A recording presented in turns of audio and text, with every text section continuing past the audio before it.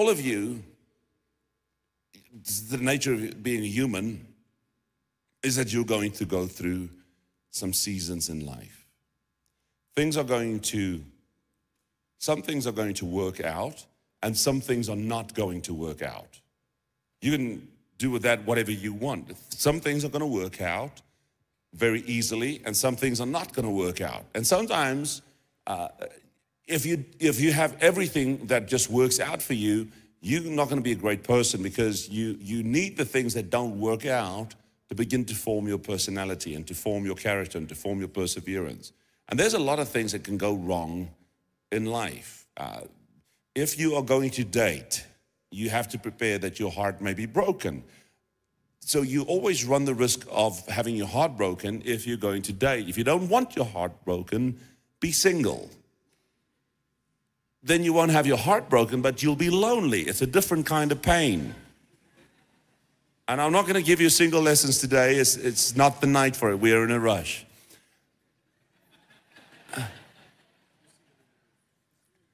Who's single in the room?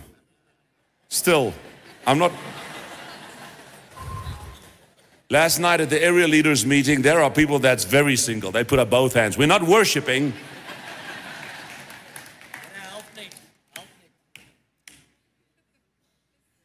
How many of you have been put in the friend zone? Ooh, how awkward is that if you're sitting next to him or her? Wie wil nie meer vriende wees nie? I can't see that far, but there's two people sitting there putting their hands up. That's awkward now.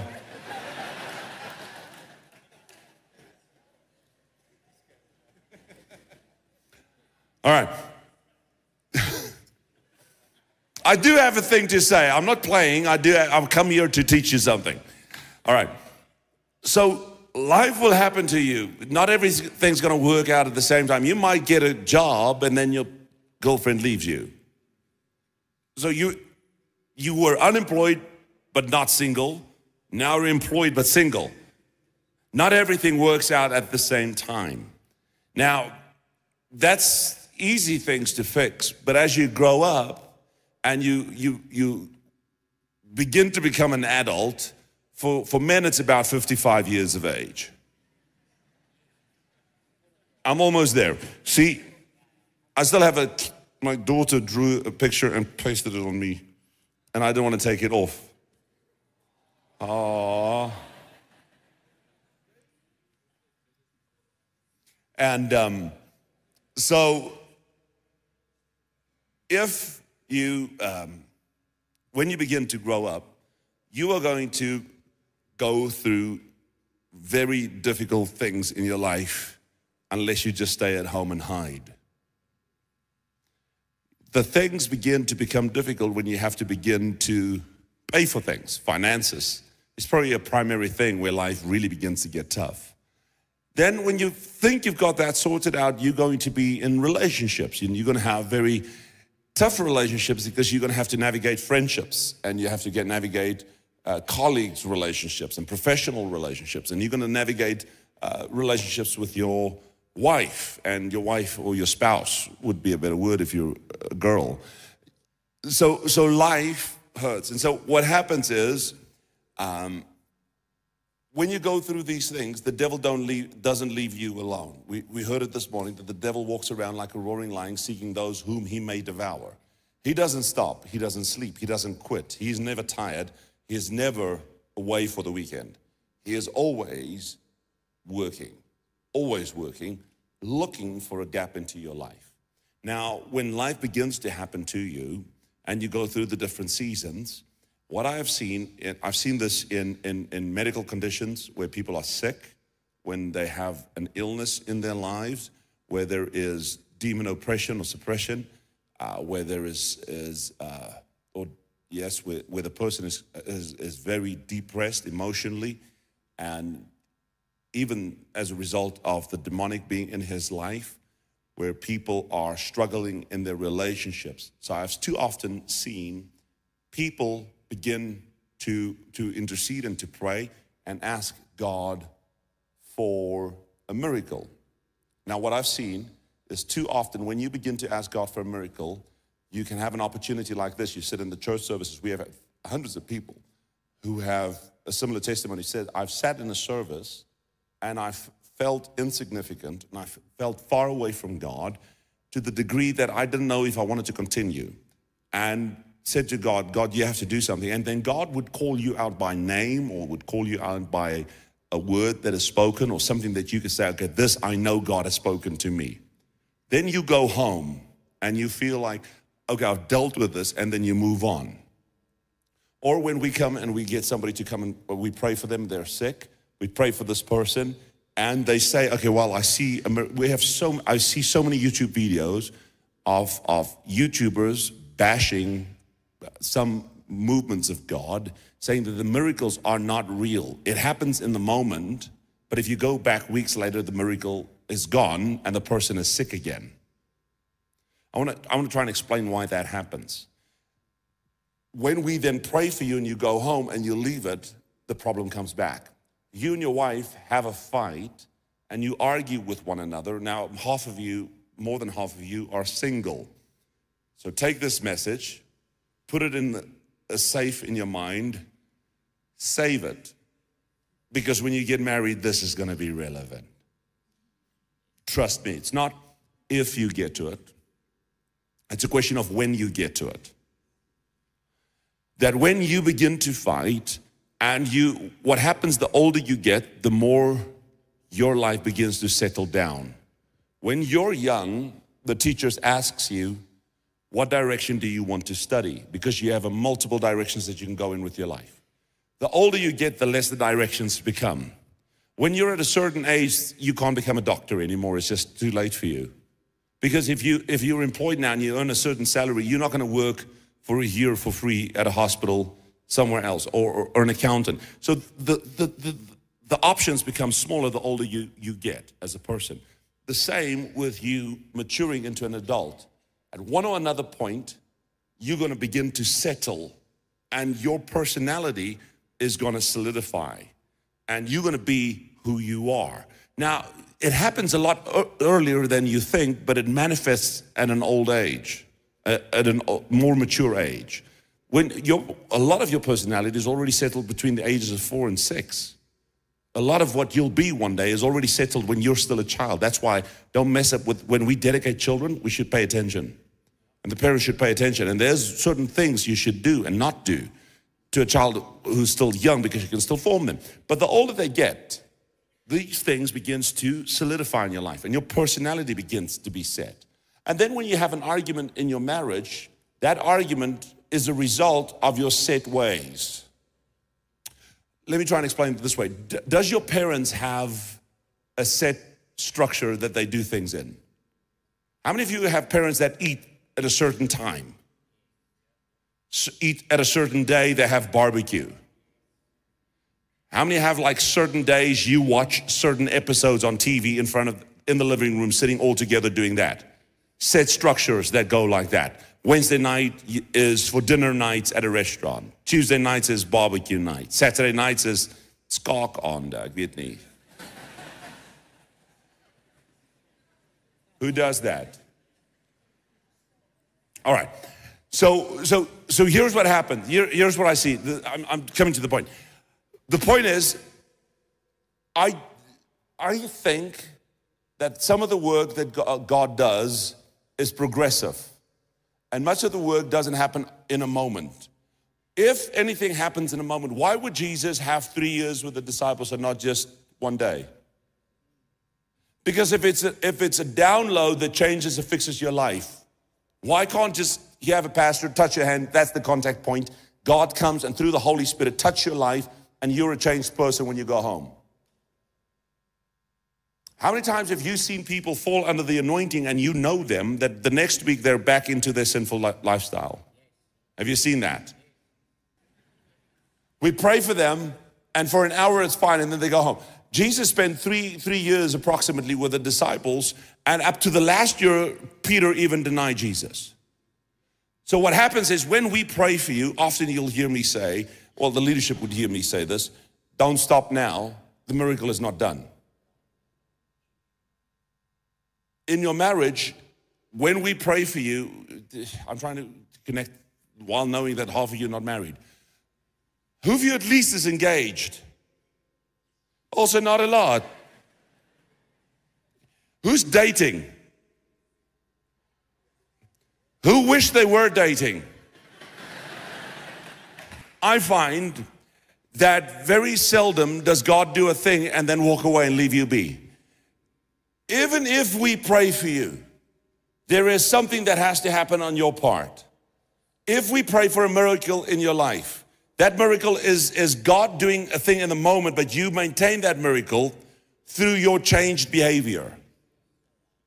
You maintain that miracle in your life by, he says to the woman at the well, or the woman caught in adultery, your sin has been forgiven. Where's your accusers now? There's a verse for you. Where's your accusers now? The woman turns away. He says, go and sin no more. Because if she sins again, whatever he forgave now would just be repeated tomorrow. It is the same with miracles in when you're sick.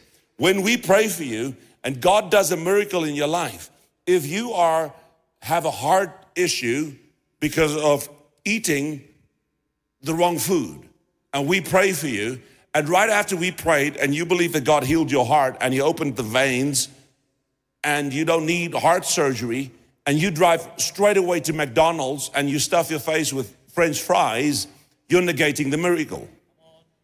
How long will it be before you need the same miracle again? And what are the odds of you getting the same miracle again if you didn't pay attention to the first one? I guess what I'm trying to tell you, many people never experience the things of God because they refuse to change. They think the miracle did the work for them. What the miracle does is it sets you in motion to walk in the thing that God is busy doing in your life.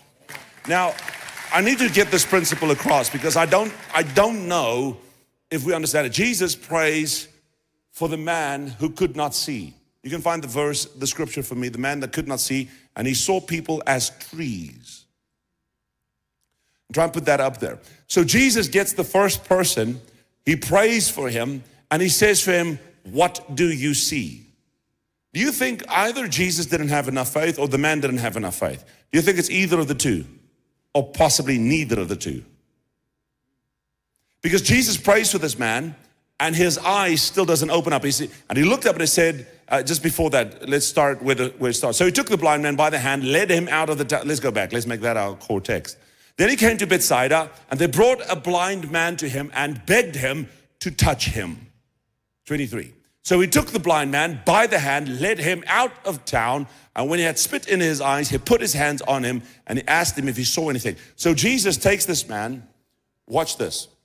Let me take my... Ek kan nie aanvat nie, Louis. Kom hier, go. He's the blind man. So he's in, what's the city he said? Bethsaida. He's in Bethsaida, and he is blind. Jesus wants to heal him. If Jesus could tell a guy by the pool of Bethesda. It's very difficult to remember these names, seeing that we're living in Montana. And so he says to the guy, pick up your mat, you're healed. This lame man after 30 years picks up the mat. Not a big deal. Jesus just heals people all over. Do you think that Jesus, walking past this man, doesn't have the ability to just stop and say, you're healed? Can't he do that? He can, obviously he can. He's sovereign. He can, and in a moment, he can, I always like to imagine how far God can take it. God can erase the history that this man was blind and have everybody not know that he was blind.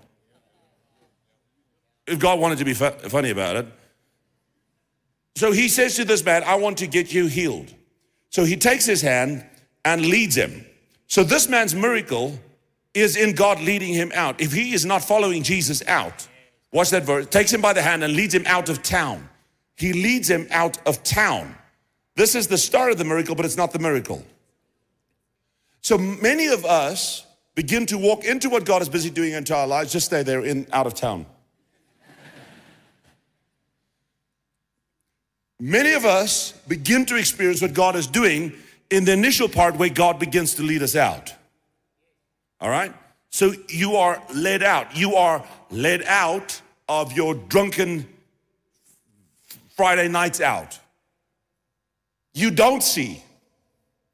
This seeing is not only, I don't see physically, although this was an actual physical miracle where Jesus caused the man that could not see physically to see physically, but we're talking about our spirituality, and it translates into our world. Many of us don't see the things of God, and just with one conversation to a guy that has a better argument than to you, even though it might not be truth, you can throw all of this away.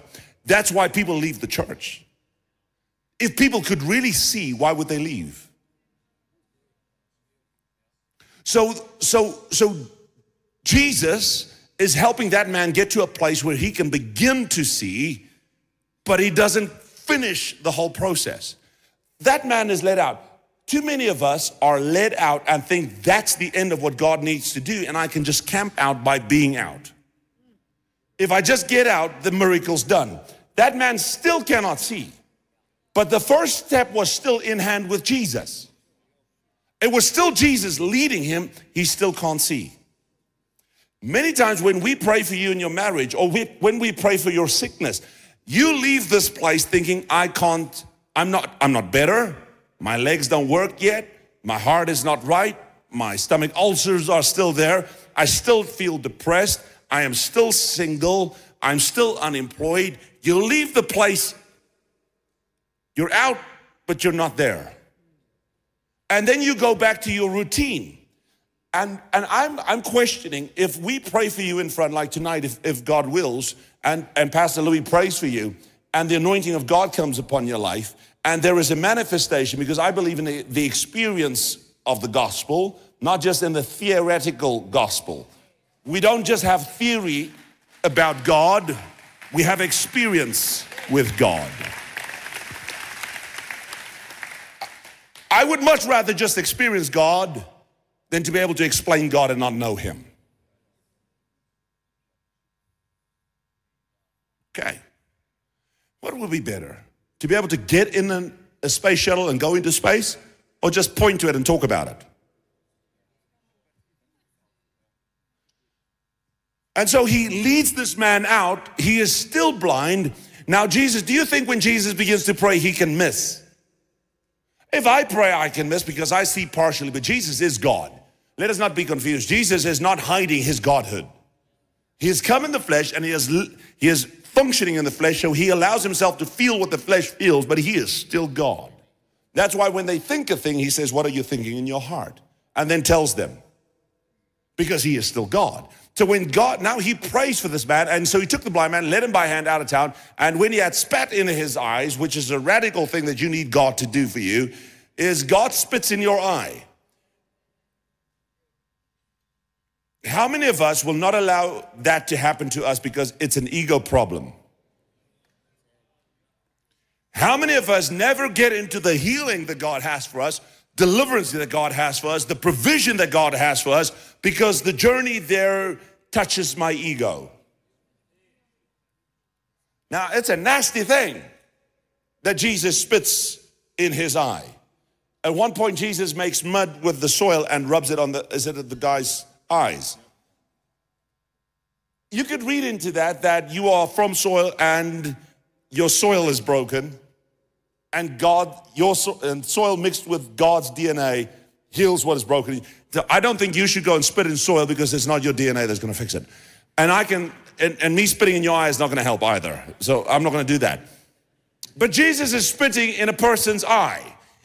How many of you would go, like, if you just met this person that they are saying is Jesus? Go like, yeah, spit in my eye. If you are blind and have never seen, and it's a possibility of seeing again, how many would then allow him to spit in your eye? So your need determines what you'll allow. Is that? Hey, watch. I'm trying very hard. When Philip is an evangelist, the eunuch is in service of he's an Ethiopian eunuch in service of, I can't remember the word or the location of which he was in service, the Ethiopian king or something. Nubia. in service of Nubia. So he is an official of a high-ranking government head. I think the princess or something of Ethiopia. And so here comes Philip, and he's reading scripture. He is elevated on the cart, but Philip's available. Philip is the only one that is there that can explain the gospel to him. If his ego got in the way of, I'm too elevated to speak to a guy called Philip, he would have missed the gospel. Sometimes you have to take what you can get. All right, so Jesus, some of us will never get a miracle because it requires of us to step out of what is us. If you are standing in a church service like this to test it, you'll leave like this, having received nothing. Because you are in the way. If you say, Jesus, don't spit in my eye, proverbially speaking, Jesus, don't spit in my eye, you are in the way of your own sight. So before Jesus spat in his eye, what did he do? Took him by the hand. God's hand in your hand. And he led him out of town. Why does he lead him out of town? What's in town that would hinder his miracle? What do you need to get out of for God to do something for you? You're asking God to do the miracle while you remain where you're at. Let me try and explain this. You want to be you, and Jesus does the miracle without you losing you. This is how I do my Wednesdays, God. This is how I spend my Saturdays, God. In other words, my culture determines my schedule.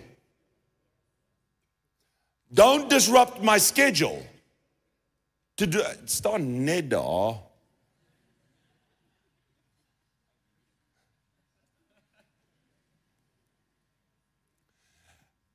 Jesus leads him out of town, out of his structures, out of his familial place where his family is at, where his structures are at, his social circles are at, his recognition is at, his voices are at, his nightclubs are at, his rugby team is at. He leads him out of the place of his comfort. Because sometimes God can't fix your marriage in your comfort. You refuse to change things that you need to change, but you don't want to change it because you're comfortable in it. You're blind and you don't know it. And so Jesus takes this man. You have family that are experts in Christianity, just not active in it.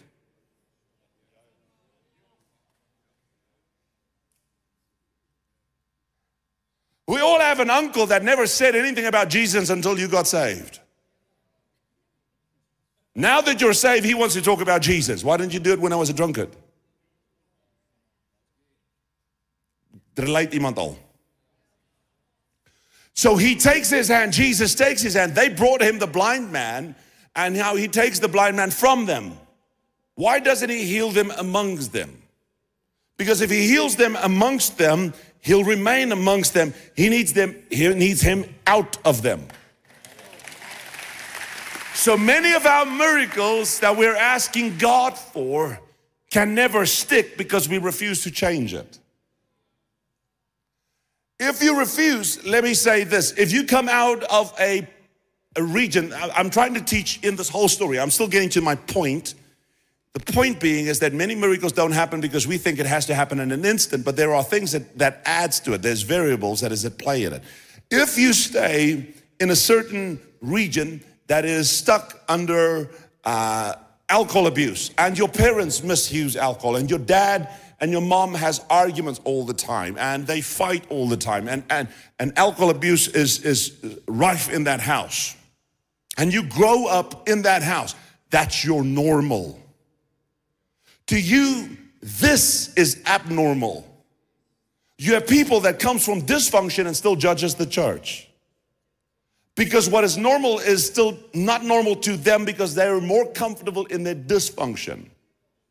And so God can't heal you until you're in agreement that you have to get out of your dysfunction. You have to get away from that thing, stay out of it, and tell yourself, although I honor my parents, I don't want to be like my parents. I don't want to be a person that beats my wife. I don't want to be a person that disrespects my wife. I don't want to be a person that ends up in divorce.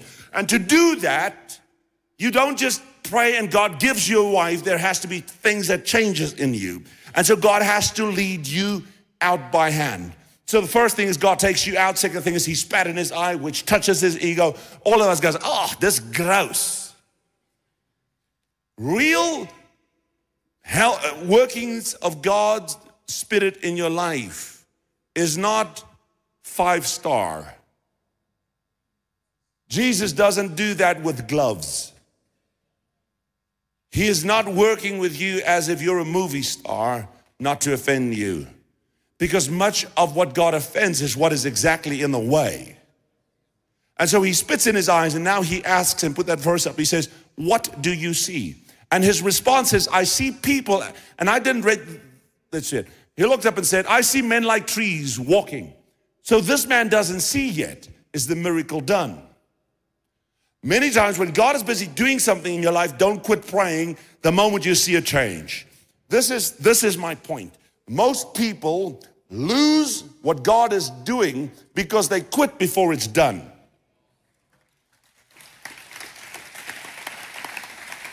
We have, as humans, this nature that we very seldomly finish what we start. There are the number school finishers. I don't know the number, but it's worse than you think. People getting into grade 1 and finishing grade 12. You'll be blown away by the limited number of people that actually go the whole way. How many people do you know signs up for university and quit after 3 years or 2 years?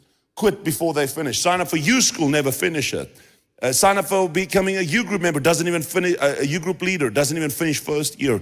We're a bunch of quitters. We quit long before something is done because we think we've learned the lesson. Imagine Jesus looks at this man and says, what do you see? He says, I see people walking as trees. How does he know what a tree is? Has he ever seen a tree? Has he ever seen someone walking? Maybe God is not asking him, maybe God is restoring something else. And this I preached before. That he sees men as trees because the Bible says you will be like a tree planted next to streams of living water. Maybe his perspective of people is the problem that he can't see. And so before God puts his natural sight back, God has to put sight in his mind back because we all have mental pictures. Your mental framework, the way you see the world, determines if you're here tonight or not. Determines how you leave this place. If you have a mental picture that is always critical of everything everyone does, there are people that will find fault with this service tonight and leave empty-handed because their mind picture, not their natural picture, is limiting God's ability to work within them. Most people are acting as pessimists, that everything is wrong, everything is negative, everything is falling apart, nothing works out, no one is good enough. And to do that mental picture, you want God to do a miracle. Before God can do the miracle in the natural, God has to fix your inside. And for God to fix your inside, you have to be willing to let go of how you see the world. You have to be able to say, God, I'm changing my worldview to be more aligned with yours because you are more likely when you are aligned with God for God to begin to do a miracle in you. Do you think Jesus missed the first time he spat in his eyes that he could not see properly because Jesus was too weak that day? It never says Jesus didn't do miracles because he was unable to do miracles. He did not do miracles because of their unbelief in his own hometown. It's never that Jesus couldn't. It was on their part that Jesus couldn't work. So Jesus is not missing. I'm thinking that Jesus, because he sees men walking as trees. Next verse. Then he put his hands on his eyes and again made him to look up, and he was restored and saw everyone clearly. He prayed. Now you can sit down. You kan jou stoel sien.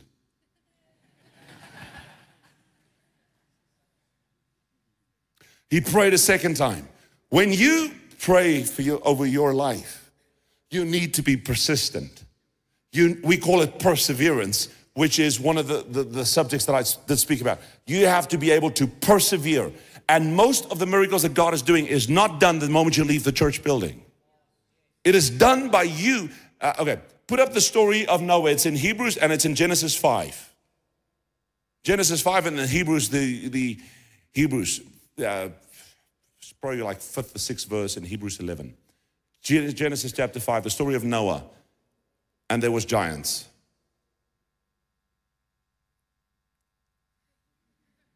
I got 4 minutes.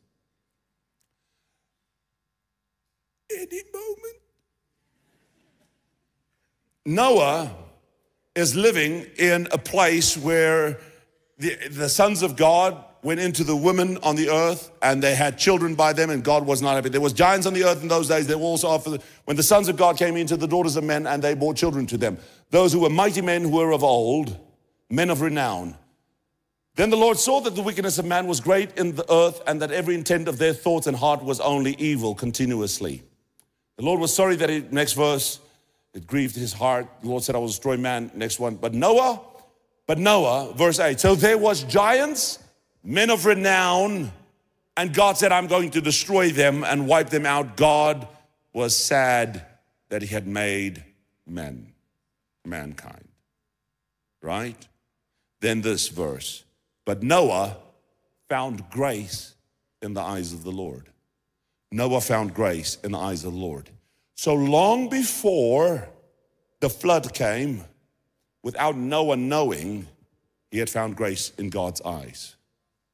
He had found grace as if it's something that you can look for. He found grace in the eyes of the Lord. Next verse. This is the genealogy. Go on. Noah walked with God. Noah got 3 sons. The earth was corrupt before God. The earth was filled with violence. The God looks up, and indeed it was corrupt. Next. God said to Noah, the end of all flesh has come before me, for the earth is filled with violence through and through them. And behold, I will destroy them with the earth. Make yourself an ark of gopher wood, make rooms in the ark, and cover it inside and outside with pitch. Now go to Hebrews 11, when it says Noah.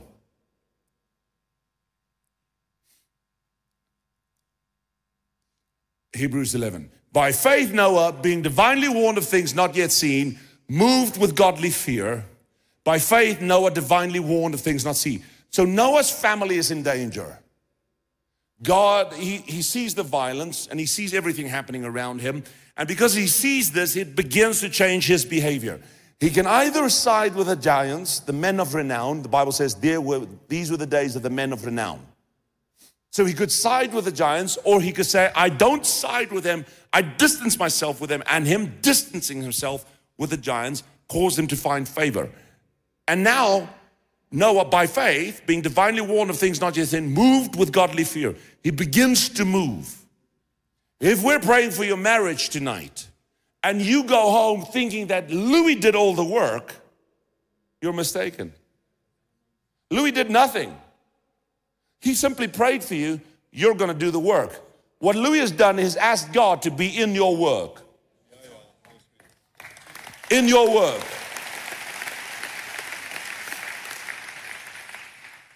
So if you tonight are addicted to cigarettes and you come in front and we come in agreement with you, area leaders or pastors that's praying with you, and grab your hand and we say, in Jesus' name, we rebuke this spirit of addiction.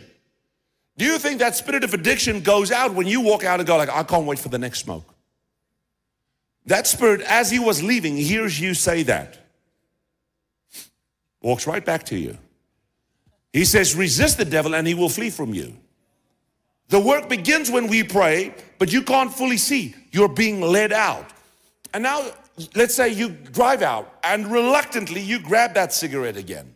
And you do smoke it again. And you believe God. Now, that fight might take you, it took me, I didn't smoke.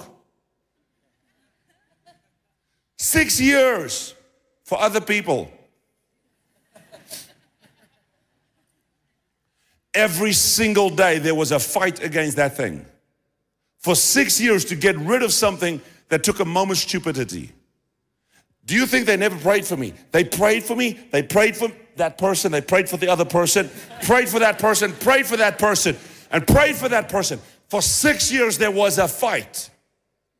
Until one day, it's gone. Don't know how it happened, just gone.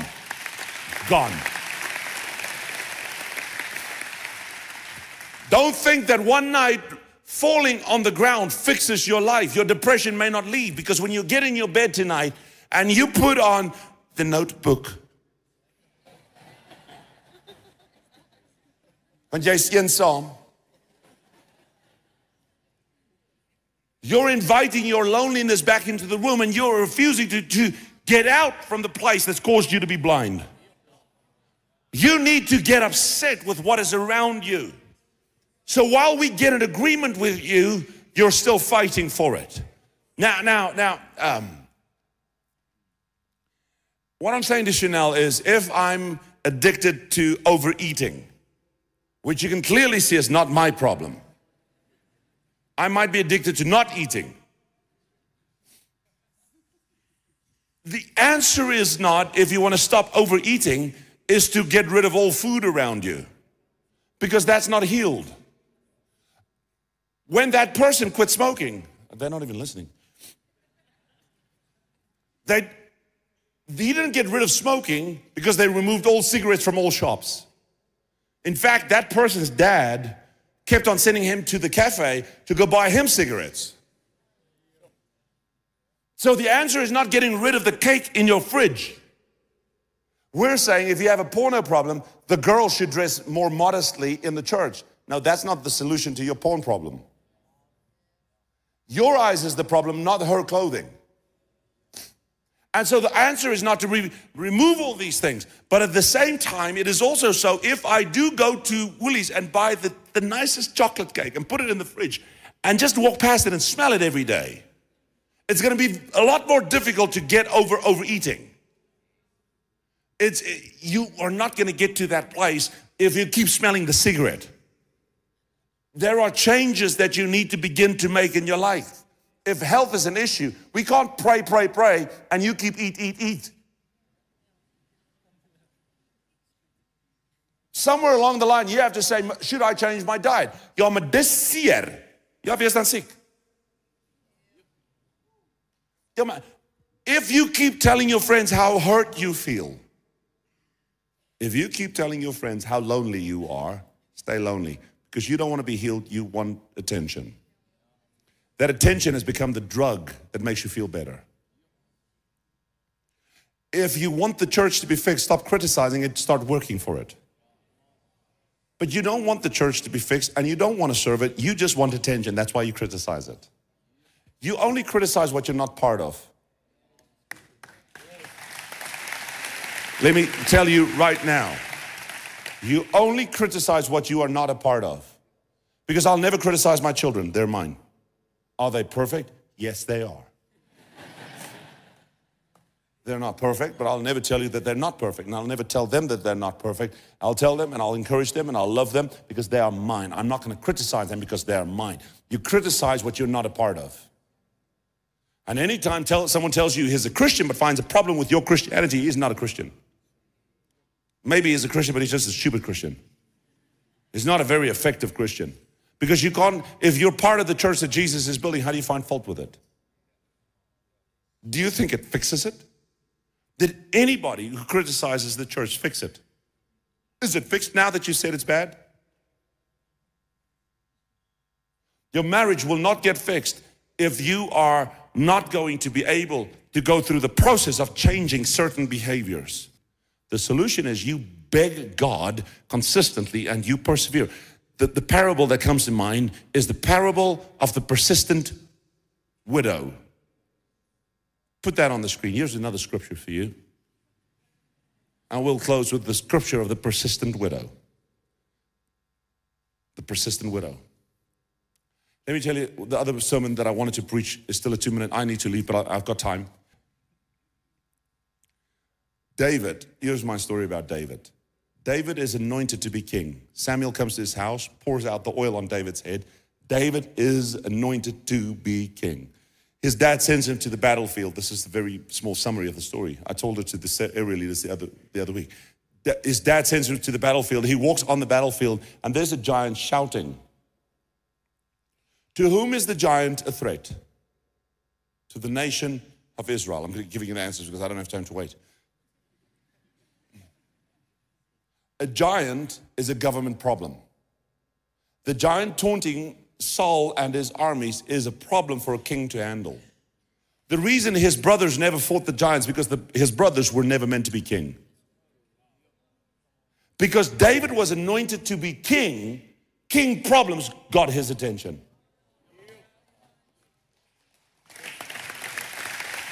Very good. Because kingship was on him. He is unable to walk past the giant that is a threat to a king. I see you. His brothers never, the giants didn't bother him. Eliab was upset with David because that was his level. He should have not been upset with the king. If he was a king, he would not be upset with the future king. He would be upset with the giant. But there's no king in him. What's in you? Because what makes you upset tells me something about what's in you. And if you're upset with the church, do you think it's Jesus? If you're mad at the church, don't you think it's the spirit of the Antichrist? It's operating in you. You should be for the church, and you should see problems that offends the church, because that's the anointing that's on you. Get the anointing of God in your life, and then begin to determine for yourself. He spoke a parable to them. The men always ought to pray and not lose heart. Pray, not lose heart, saying, there is a certain city, a judge, who did not fear God, nor regard men. Now there was a widow in that city, and she came to him saying, get justice for me from my adversary. And he would not for a while, but afterwards he said within himself, though I do not fear God nor regard man, yet because this widow troubles me, I will avenge her, lest by her continual coming she wearies me. Yet because this widow, then the Lord said, yet because the widow troubles me, the unjust judge said, hear what the unjust, then the Lord said, hear, is that the same thing? Hear what the unjust judge said. Okay, that's the Lord that's saying it. Okay, now I understand. And shall God not avenge his own elect who cry out day and night to him, though he bears long with them?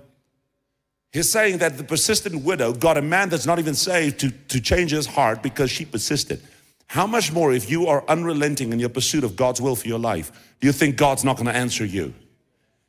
Elijah says to the prophet, go check if there is a cloud because rain is coming.